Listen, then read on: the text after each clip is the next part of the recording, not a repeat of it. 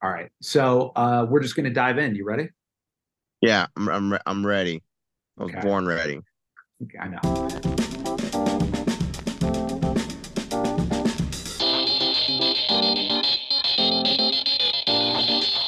Hello, Secret Movie Clubbers. Welcome to Secret Movie Club Podcast 160. We did it. We're coming back to conversation. And if you had to take a guess, who was going to be back first? Who do you think it would be? I actually think our audience would probably all get it right. Who is with us today? Oh, before we reveal that, I should tell you today, Secret Movie Club Podcast 160, we are talking about the amazing documentary Crumb by Terry Zwigoff on underground American comic book artist Robert Crumb. And this is really part two of a pod we did about a year and a half ago. We're also going to dig into documentaries again, but this time I want to put the focus on docs that really unsettle you, really dark documentaries. And we'll get into that in a second. Here it is. Who is with us today? Hello, America. Thought I was dead. Thought I was gone. Well, I'm expendable, and I'm back to being censor again. So yeah, You're none I'm of those. still I don't think alive. anybody thought you were dead because you're everywhere on social media. I know. I And know. I just wanted to say that because it sounded cool. That's why when Rambo said it in First Blood Part Two, I was like, I'm expendable. Like, yeah, that's facts. Because he gets the bad guy, he kills his girl. dude, But can you it's remind? I whatever. have a Rambo story for you. This week, by the time you hear this, Secret Movie Clubbers, first off, happy Thanksgiving. You're probably going to be sleeping off your turkey narcosis. Maybe you went to go see Eli Roth's Thanksgiving at the Vista, the newly reopened Vista. Maybe Which I saw you're twice already. I want to hear about it. We'll talk about it. Mm. The Who knows what you're doing the day of? Maybe you did a Black Friday run and you came to within an inch of your life trying to reach for that 50-inch TV and you're healing up in a hospital on your Medicare. We don't know. Next week we return full throttle. Secret Movie Club full throttle. December is actually going to be pretty intense. Wednesday is our open mic short night for November, and I actually think I'm going to show a movie that I cut, just a little short. It's just I had all this footage where I played around with the slow motion on my camera, and it actually came out cool. And I thought, you know what? I'm just going to try to make a short every month. We'll see if I hold to that. But anyway, open mic short night, November 2023. The theme is thanks. Wednesday, November 29th at the Secret Movie Club Theater at 7:30 p.m. Thursday, November 30th on 35 millimeter. One of my favorite unsung movies of the 1990s, the German film Run Lola Run by Tom Tickver. Oh. Incredible 80-minute film. If you've never seen it, Edwin, have you seen it? No, but I remember when you played at the Vista. I don't know what I was doing. I think I was just in the lobby. There you go. There's Edwin's ringing endorsement. But if you've never seen Run Lola Run, it's I think one of the most fun films that ever came out of the 90s. Basically, the movie starts and never stops. Lola gets a call from her criminal boyfriend Manny, and he says, "I got 20 minutes to find 100,000 Deutschmarks, or gangsters are going to kill me." On Friday, we're almost sold out on this, which I'm like, I don't know why I'm surprised, but famous skater Rick Charnosky made an incredible movie called Warm Blood. It took him 9 years. He shot it on 16 millimeter. He was known for being a skater and making a lot of skate videos. And I'm sure this is all Rick and his team, but we are almost sold out on that. And Rick is going to be there today to premiere his movie at the Secret Movie Club Theater, and he's going to do a Q&A. That is Friday, December 1st. And then Saturday, December 2nd, this took me a long time to put together, but finally, we are doing Rear Window and Blue Velvet on 35 millimeter at the $1 Million Theater. I was holding out announcing that because I did not want to do Blue Velvet digitally. I just did not. And we finally got a print. Interestingly, from the University in North Carolina where they shot the movie. They shot the movie in North Carolina. And so I think De Laurentiis or somebody stored a print there when they finished shooting the movie. As always, you can write us at community@secretmovieclub.com. You can find out everything we're doing at secretmovieclub.com, or just follow us on Eventbrite, where we announce and launch all of our events. So moving on.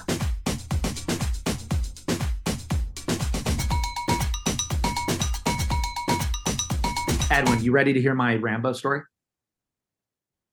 Yes. Okay. For a minute, I thought you paused. Okay.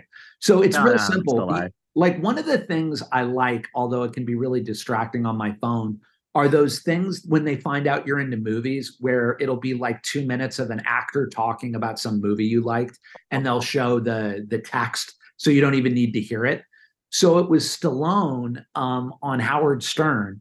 And I didn't know this. You probably knew this, Edwin. Stallone said that when he saw the first cut of First Blood, he actually like went outside. I'm sure he's being a little exaggerating a little, but he said he and his manager went outside. He almost threw up and he offered the studio to buy it back and burn the negative.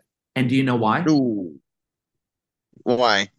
He said in the first cut of the film, uh, he talked too much. The dialogue was awful.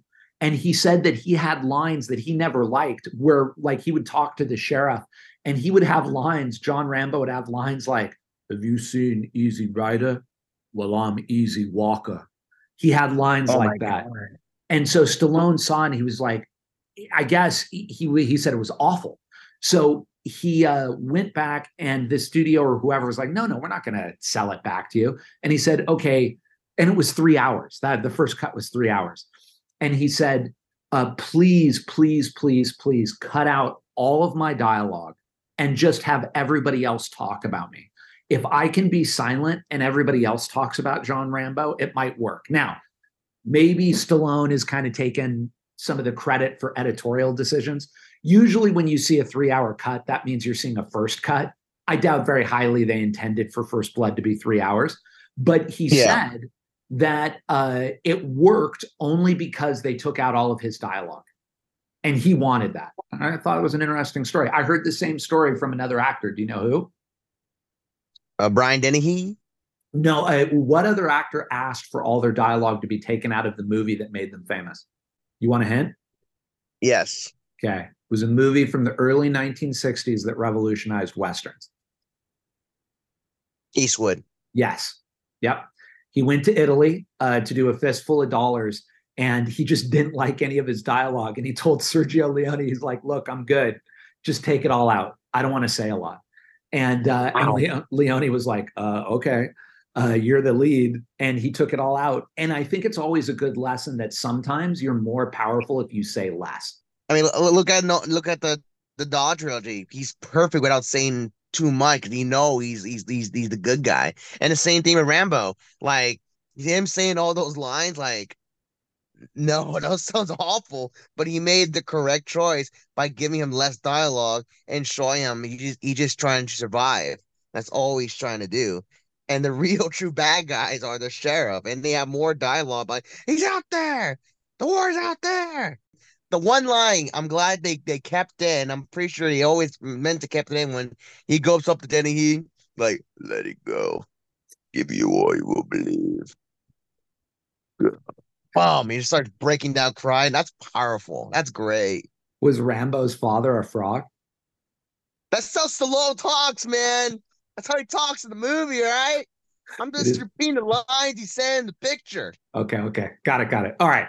So the topic today is the incredible 1990s documentary Crumb about underground comic book artist Robert Crumb, who actually now is becoming a little less and less known, unfortunately. And I was a kid, a teenager in the 90s. I knew who he was because a lot of people would go buy his underground comics. But anyway, Robert Crumb is very famous for these rock albums he did in the 1960s, for Fritz the Cat, which Ralph Bakshi animated into one of the first X-rated cartoon animated features.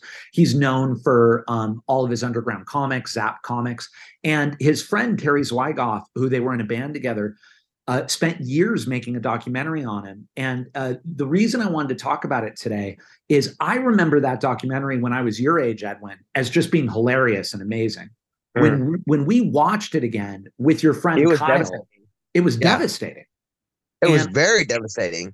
And I just had not processed how that movie is about how dysfunctional Crumb's family is, and how consequently how dysfunctional he is. But he kind of survives because he can make a living, but his brothers can't socialize at all. So let me throw it to you. I guess I'll just wrap up my intro by saying that Crumb was huge because it launched Terry Zwigoff, who would actually go on to do features, not documentaries. And he would do one of my favorite comedies, Bad Santa, the theatrical version, not the dumb unrated version. I hate when they do that, and they add footage that no one wanted to see, including the director. But he did Bad Santa. He did Art School Confidential, another comic book adaptation, and Zwigoff, Ghost World, all kind of in a weird way Crumb related in some way or another with that sensibility. And, you know, Ebert, Siskel, so many people called Crumb one of the greatest movies of that year. But anyway, Edwin, what are your thoughts on Crumb? Let's start there. Well, after seeing it again on seeing it on the big screen, well, played out very differently than I expected it to be. I think it's the most saddest movie ever made about Crumb's life. I think the saddest the more deep and emotional part of the movie is his brother, because he suffers from what's that, agoraphobia? I think so. Yeah, he won't go outside. Yeah. And I believe it took him a lot of convincing just to go in the house and just talk to him. But you know, and then later, by no spoiler, later at the end of the movie that they said that he committed suicide like after they finished interviewing. I thought it was like very sad. You know, Crumb is a strange cat, but a genius of what he does. And you know, I feel like his true prime was in the 60s and 70s, but when he gets into the oh yeah, because they shot him mostly in the late 80s. So, and there's a scene in the movie where he's wandering the streets of San Francisco and seeing everything that's changed, that's not there anymore, and then he just draws wherever he sees. And it's funny. I went to San Francisco and I was like trying to like, you know, trying to see what he saw. And honestly, I think he didn't like what he saw. I think he like the whole environment changed from what he used to know. But Did you go to Haight-Ashbury? yes, we did. Yes, we did. Yes, Because that's where he used to hang out. That was sort of 1960s Central. If you were in San Francisco in the 60s, early 70s, Grateful Dead, Janis Joplin, music, drugs, it's all Haight-Ashbury. Yeah, I went there and I felt it. I felt the 60s.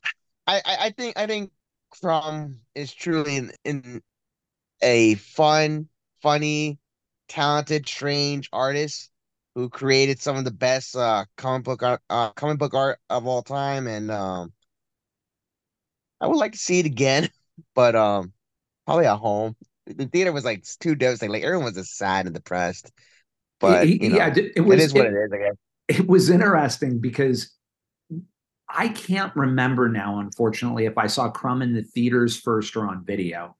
And I wonder if seeing it in the theater, I want to tell you I saw it in the theater because at that point I would always go to the movies and I'd heard great things about Crumb. But seeing it in the theater with a bunch of people, it amplified how sad his family was. And you said, I'm glad we showed it first. We showed it on a double bill with American Movie, and American Movie was definitely the one to show second because it brought everybody up. I remember there was one woman who, I mean, it was good for our sales, but she was just downing the rosé wine. And she was like, what the F is this movie? More rosé. And her friends were like, and then American Movie, she was like, oh, thank God. But, you know, for people who haven't seen Crumb, Robert Crumb's family, he has sisters who refused to be in the movie. You don't even know what their viewpoint is. Because one of the things that's controversial about Robert Crumb is that a lot of his comic book art has been criticized as being misogynistic towards women. And there certainly is a lot of unsettling, problematic sexuality in Crumb's comic books. However, a lot of women, and there were women in the movie who described this, because Crumb also shows the men as being pretty handicapped and sexually, a lot of times he's turning the mirror on himself. So a lot of people feel that it's a little maybe extreme, even though the sexuality is problematic. But his sisters actually wanted money from it for what they called his crimes against women. The only people who appear in the movie are brothers. his three brothers. So he's one of, or two brothers. He's one of five. And as Edwin was talking about, his older brother, Charles, was incredibly talented artist, incredibly talented comic book artist. But you could tell that Charles possibly was gay or at least bisexual. And it will just totally never was able to come out. And I think in a sad turn of events, maybe because of that, never felt comfortable even leaving his house. Their father was clearly abusive and alcoholic and dark. And so you could tell that all those children were in one way or another psychologically and physically abused by their father. And then the mother, who's still around, she seems like a piece of work to me. She appears in the movie, but only after, if you've read the interviews with Zwigoff, she was screaming at them to get out of the house. She was screaming at them not to turn on the lights. And look, I don't fault someone who says, I don't want to be in a movie. I don't want my life to be in a movie. They said, though, that the moment they hit on the lights, she relaxed and started to take to it. But when she appears in the movie, she's chain smoking. It's hard to understand what she's saying. It seems like she's a pretty heavy drinker and pill popper too. And so when you see those scenes, she's very suffocating to Charles and to Robert. And then the other brother, whose name I believe is Max Crumb. I hope I'm not getting that wrong. Yeah. He lives in some kind of shanty hotel in San Francisco. He has been accused of molesting women on the San Francisco T. And he also is an incredibly talented artist. He's a painter, not a comic book artist, but a painter. But he too, like, he does these weird yoga things. He swallows string. He has a weird diet. He clearly is not socialized. So when you watch the movie, the irony of the film is that Robert Crumb, who is very talented, and a lot of artists have really weird hangups, he seems to be the most normal of his brothers. He's married. He's got a son and a daughter. But even his marriage to his wife, and I found out that he was married to Eileen, his second wife, for like 40 years, 30, 40 years. And she just passed recently.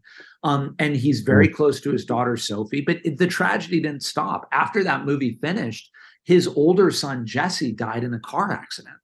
So, so Edwin, I'll throw this question to you.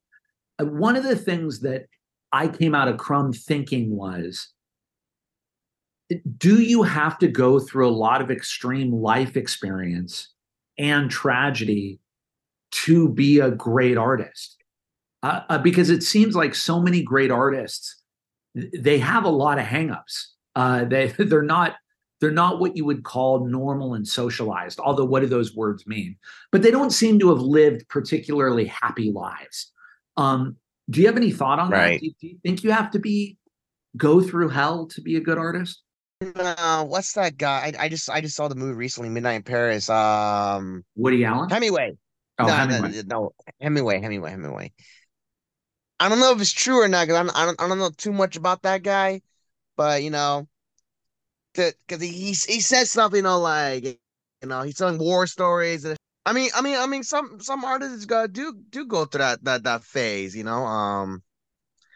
I'm trying to think of people that did go through it. Well, I mean, I think you brought up, you said someone great, Hemingway. Hemingway was that's perfectly great example. He was an ambulance driver in World War I. He, by all accounts, I'm a big Hemingway fan in terms of his short stories. I found as I've gotten older, I'm not as big a fan of his novels, although I think there's genius in his novels for sure. But his short stories, I think he's one of the best American short story writers we've ever had. But Hemingway, by all accounts, was actually in the closet. He was bisexual. And he really couldn't deal with it because he was of that generation. So he would fight everybody. He would always that makes sense. Yeah, he would compensate for his bisexuality by just taking everybody on and fighting everybody. But he was very complicated. He was a very complicated guy. And he grew up in World War I, and then he was a war correspondent for the Spanish Civil War and then World War II. And he saw a lot of hell, and he threw himself into hellish situations. So there's something, I think to some extent, and I don't know how to say this, but I think to some extent, you do have to experience some pretty tough things in life, because it does make you more aware of people's suffering, more aware of other people. And I do think it makes your art, it gives your art a little more weight. Now, I don't want to be misunderstood. I don't think that means you've got to force yourself to, be, because some people do it the wrong way. I think you see a lot of people who they're like, okay, I'll be an alcoholic, or I'm going to do drugs, or I'm going to treat everybody horribly, or that's not what I'm saying. You can't choose the times you're born into. You've just got to deal with the life you're given and make the most of it. I do think, though, when I see someone like Crumb, you have to say, I think his childhood probably created his art to some extent. But there you go. Moving on, Edwin. So everybody see Crumb. It's incredible. It holds up. It's an incredible documentary. Although I would say in the post Me Too era, it's interesting. I would be very curious to hear what women think about it, and if what their thoughts are when they see him, and if they think that his art is still valid, or if they think it's so broad. No, I mean, not valid. I'm framing it wrong. But I'd like to hear what people of your generation, men, women, LGBTQ plus, what they would think about Crumb's art, because his art is very much white male art of the 60s and the 70s. And it would be interesting to hear new viewpoints on it.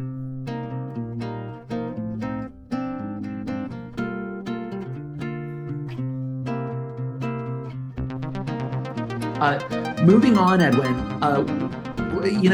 like you said, when we saw Crumb, it got me thinking about how much I love documentaries, and that we don't spend enough time on the podcast talking about documentaries as a genre. So number one, I want to correct that by trying to have a commitment to at least one doc a month in 2024.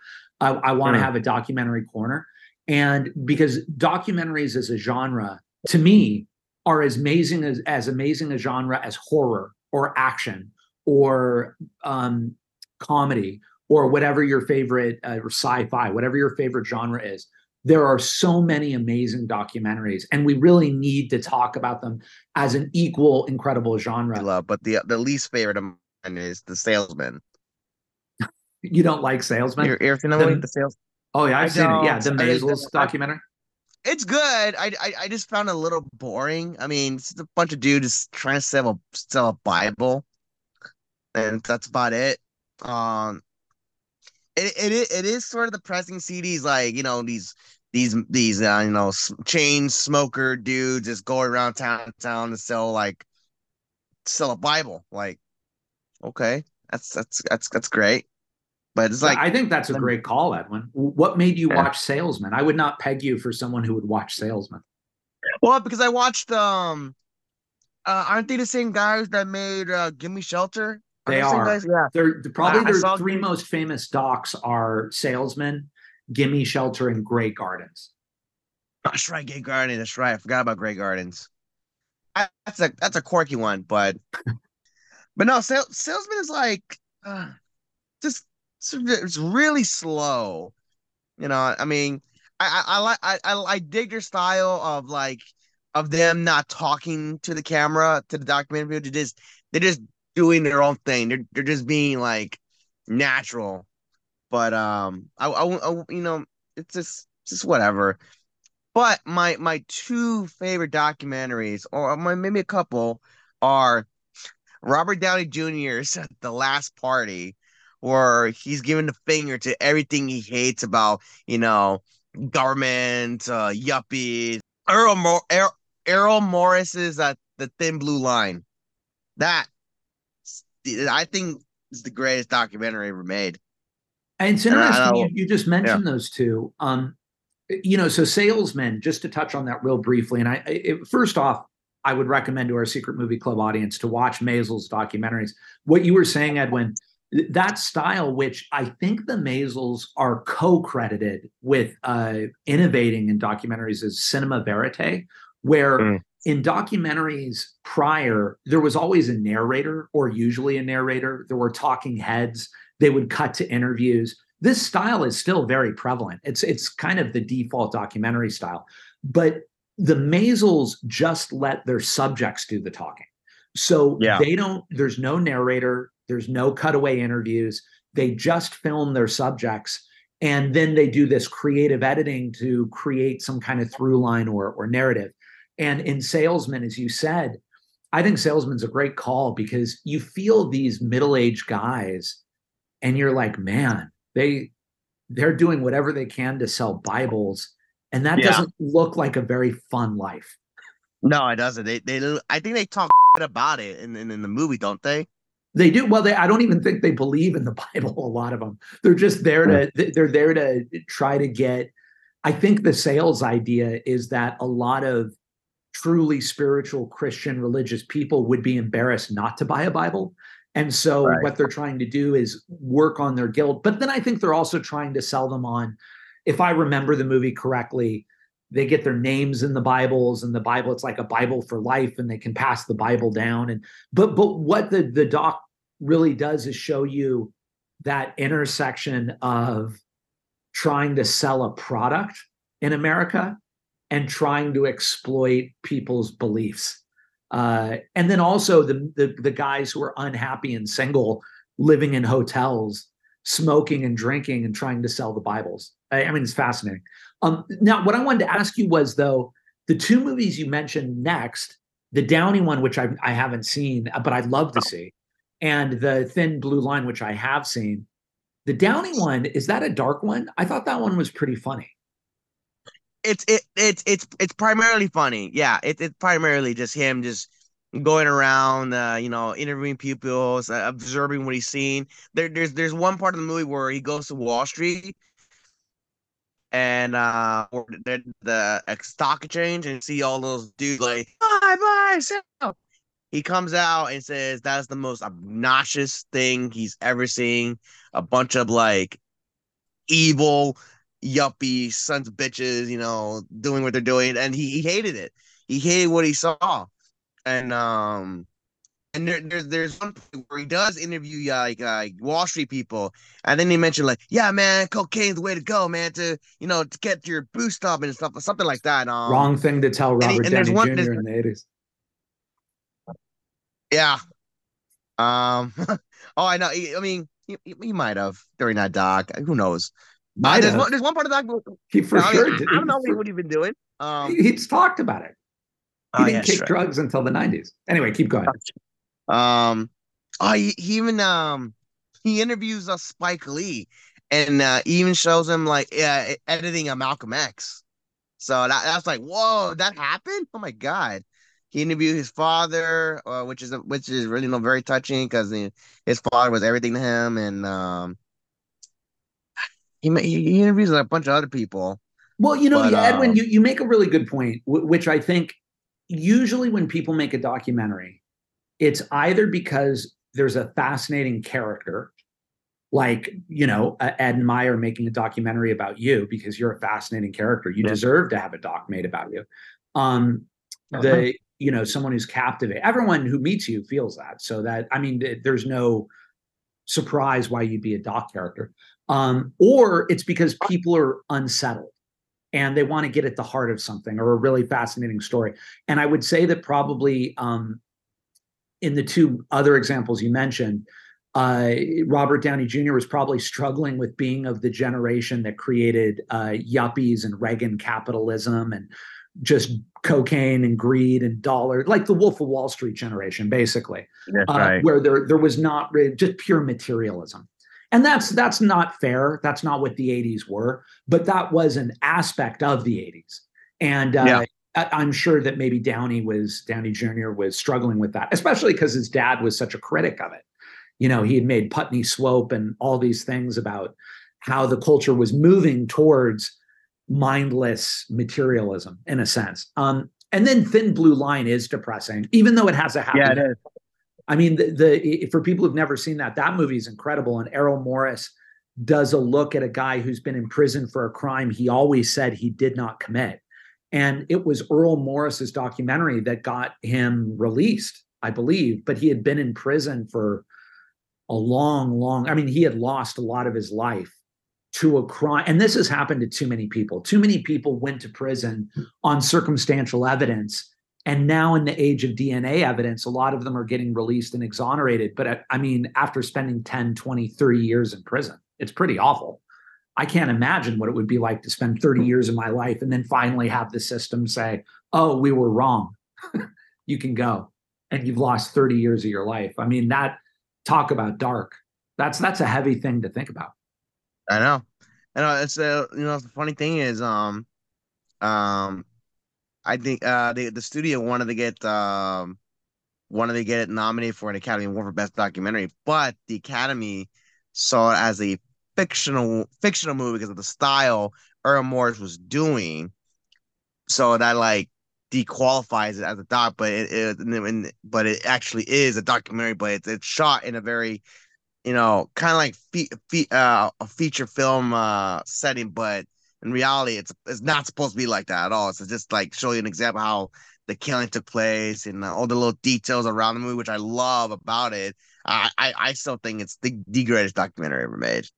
It does that kind of style. I mean, Edwin, I don't mean to be complimenting you too much. I don't want this to go to your head, but I think you're killing it on this pod because you've actually brought up another style of documentary, which Errol Morris was another innovator of, which prior to Errol Morris, it was almost looked at, and I'm not heavy in the doc world, so I actually don't want to talk like I'm an expert. So I'm going to walk this back. But what Errol Morris did was he really leaned into recreating scenes, and he would shoot them and they'd look like they were a fictional movie. They'd be well lit, well acted, well designed. And he really leaned into that, into the thin blue line. And what that did was it really got people invested emotionally in the mystery.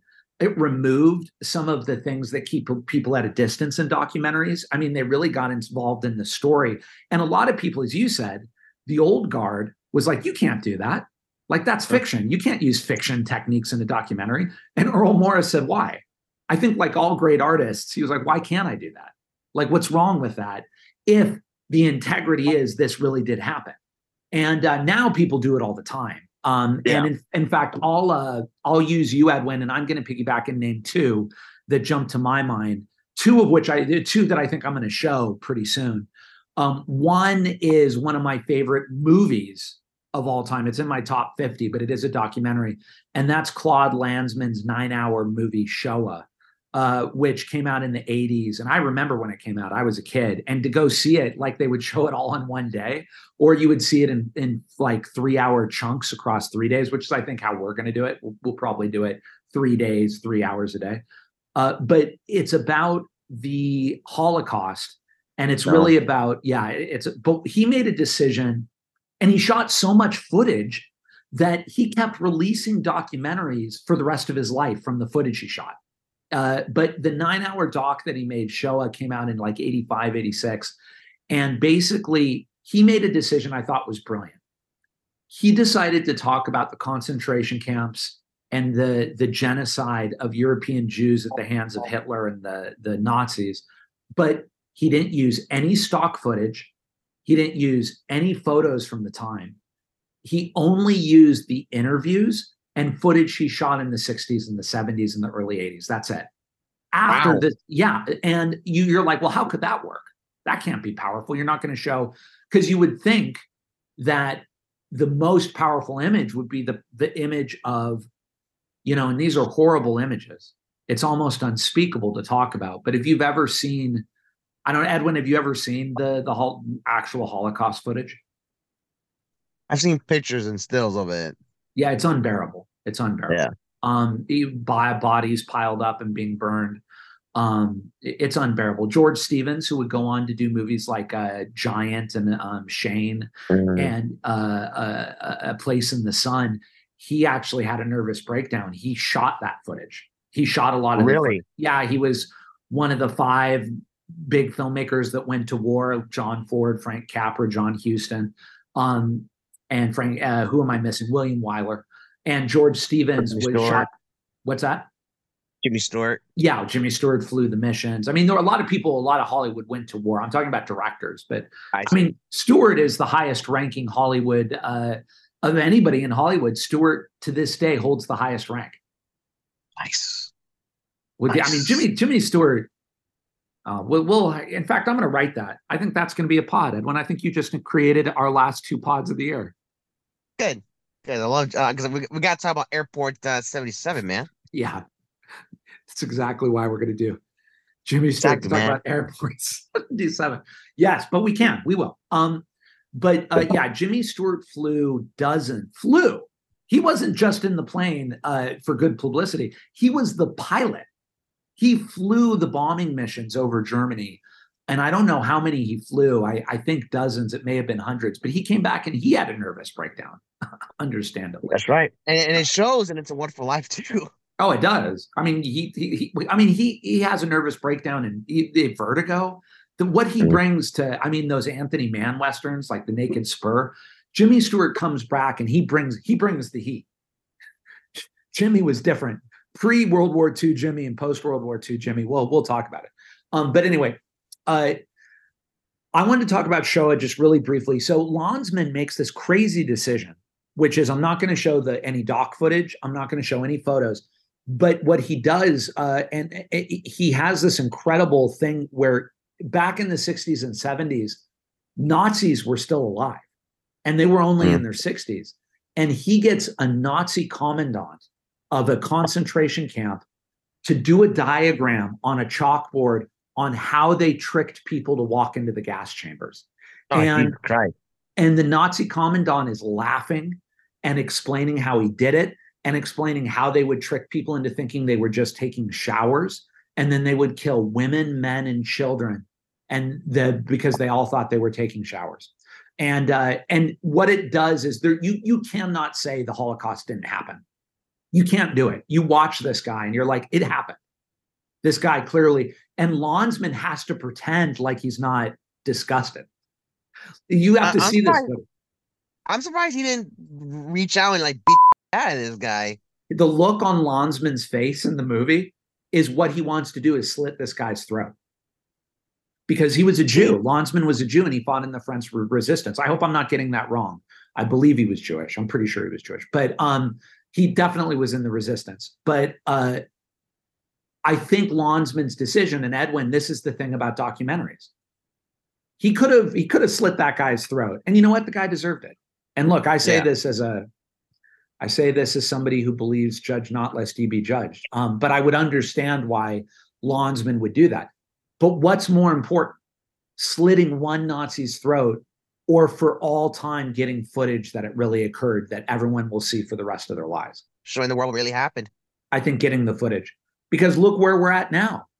There are all these people saying it never happened.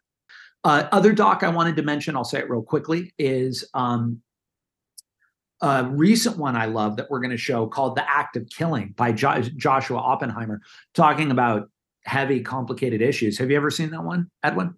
I've heard of it, but not seen this picture. Dude, it will blow your mind. In Indonesia in the 60s, 50s and 60s, to get rid of communists, basically the government empowered people to just kill anybody they suspected of being a communist.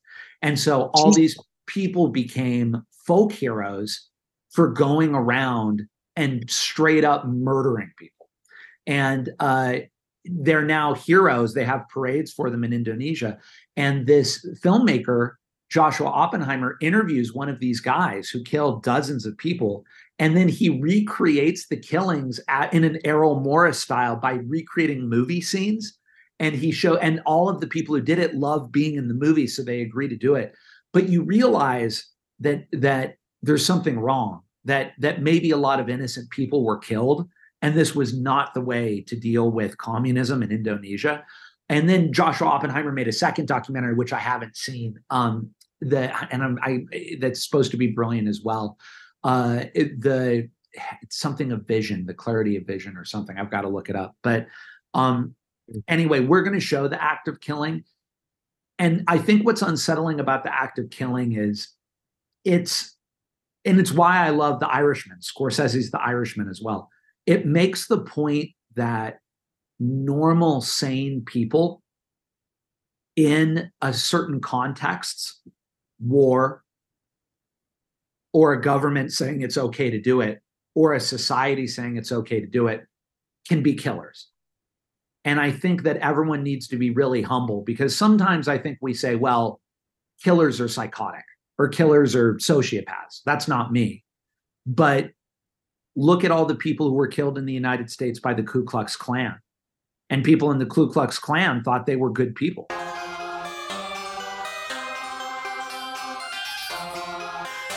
Pop culture, final thoughts. Edwin. Oh man, where do I begin? Well, I'm back at the Vista. Got a cool new uniform. There's no digital presentation at all. None of that. We don't believe in it.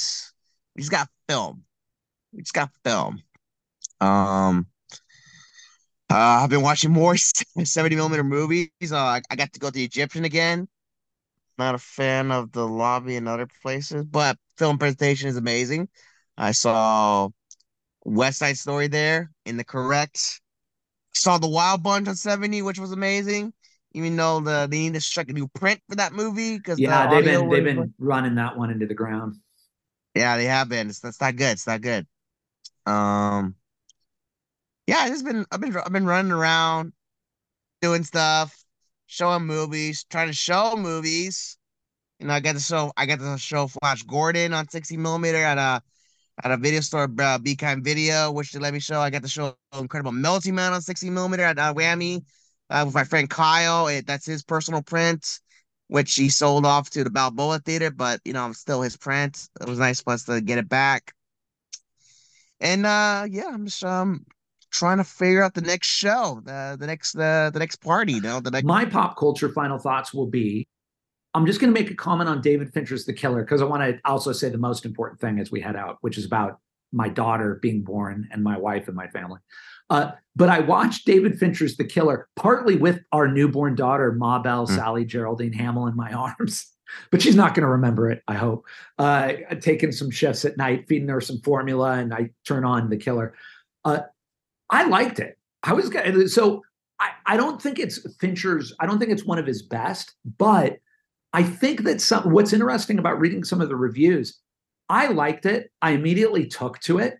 And I actually thought the genius of the movie, I would put it in, I would say it's one of Fincher's better movies.